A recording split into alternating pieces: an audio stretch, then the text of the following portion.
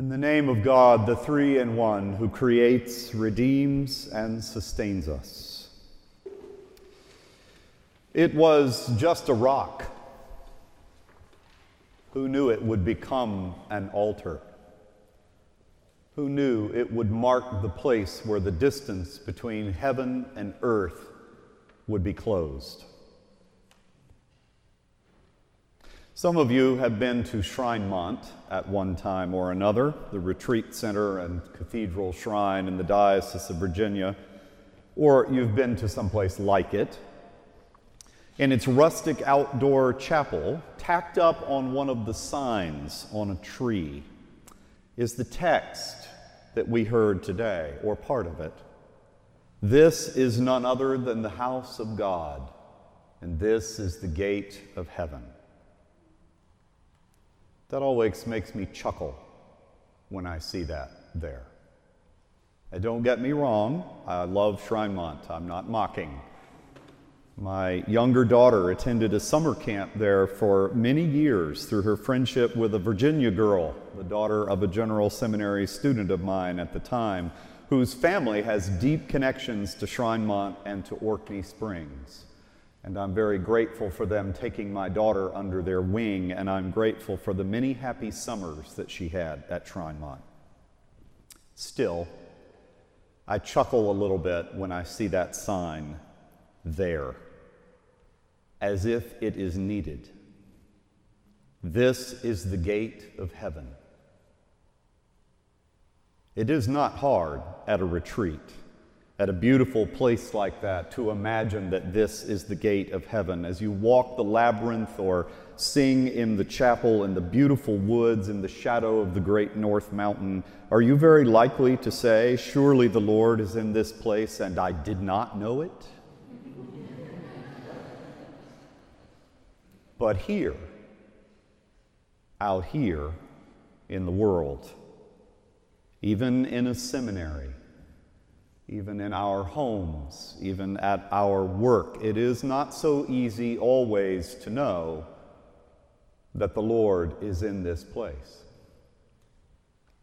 Here we are in the daily world, not on retreat, exiles in our own way, no less than Jacob on the run, carrying with him the burden of his deceit and regret as he fled his brother after stealing his birthright. Why would God close the distance between heaven and earth for him? And why there, in the middle of nowhere, between two places, would the gap be closed? Those are questions for us as well. Because like Jacob, we are also moving always between two places. Between our call to ministry and the place we will minister. Between that place we first had the intuition of the divine Spirit, and wherever it is we are going, whatever it is we are seeking, that place that God is fully known, or where we are ready to be fully known by God.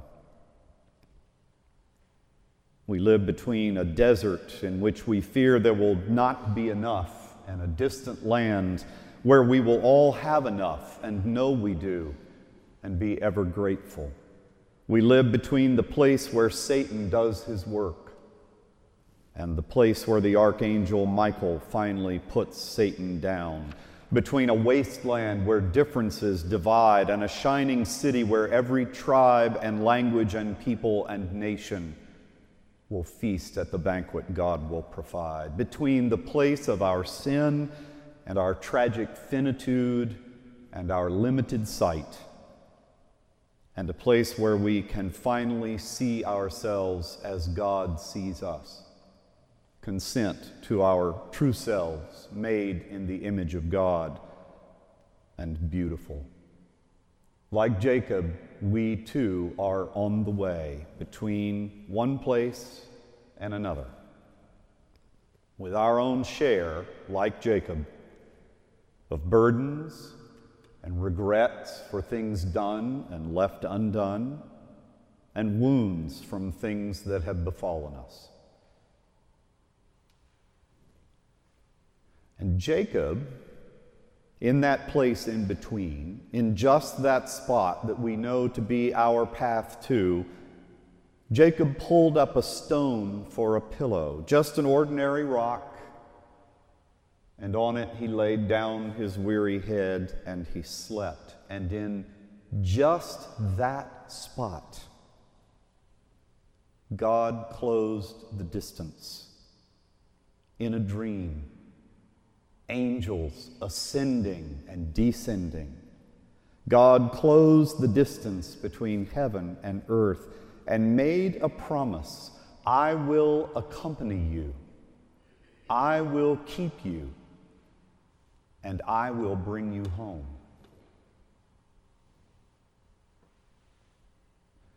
The dream passed, but the promise remained. And when Jacob woke, the ordinary stone in the dirt was suddenly not just a rock, but a stone fit for an altar. And a journey between places had become a pilgrimage. You never know in this world when you'll stumble upon a stone fit for an altar and find yourself a pilgrim. Because God is always closing the gap. I will accompany you. I will keep you. And I will bring you home. That's a promise to build an altar to. That's a promise that can sustain you, even in the everyday, ordinary, in-between pilgrimage that we're on.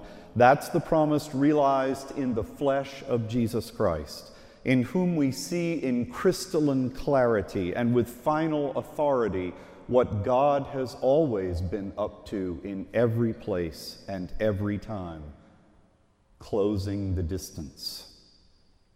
In his body, by his body. He is the ladder, the ramp, the stair, the bridge, angels ascending and descending on the Son of Man, closing the gap, eternal word, eternal promise, the only promise there has ever been. God with us.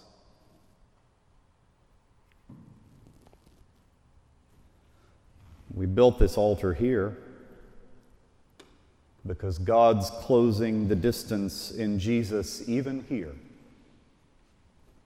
Here in the food we will eat and drink, here by the Spirit who will descend upon us in the eating. We don't see him with the eye, of course, but he is present, present under absence, present in a promise, present in bread and wine that aren't enough for a whole meal, let alone the whole journey, but they are enough to take us the next several steps. Present in the faces of those with whom we dine. Present in the poor, in whom we find him as we carry to them bread and shelter and the promise to all. Right here, angels ascending and descending. The distance known, but the bridge built. Jesus, the Anointed One, present again. The promise given again. This is my body. This is my blood. I will accompany you. I will keep you. And I will lead you home.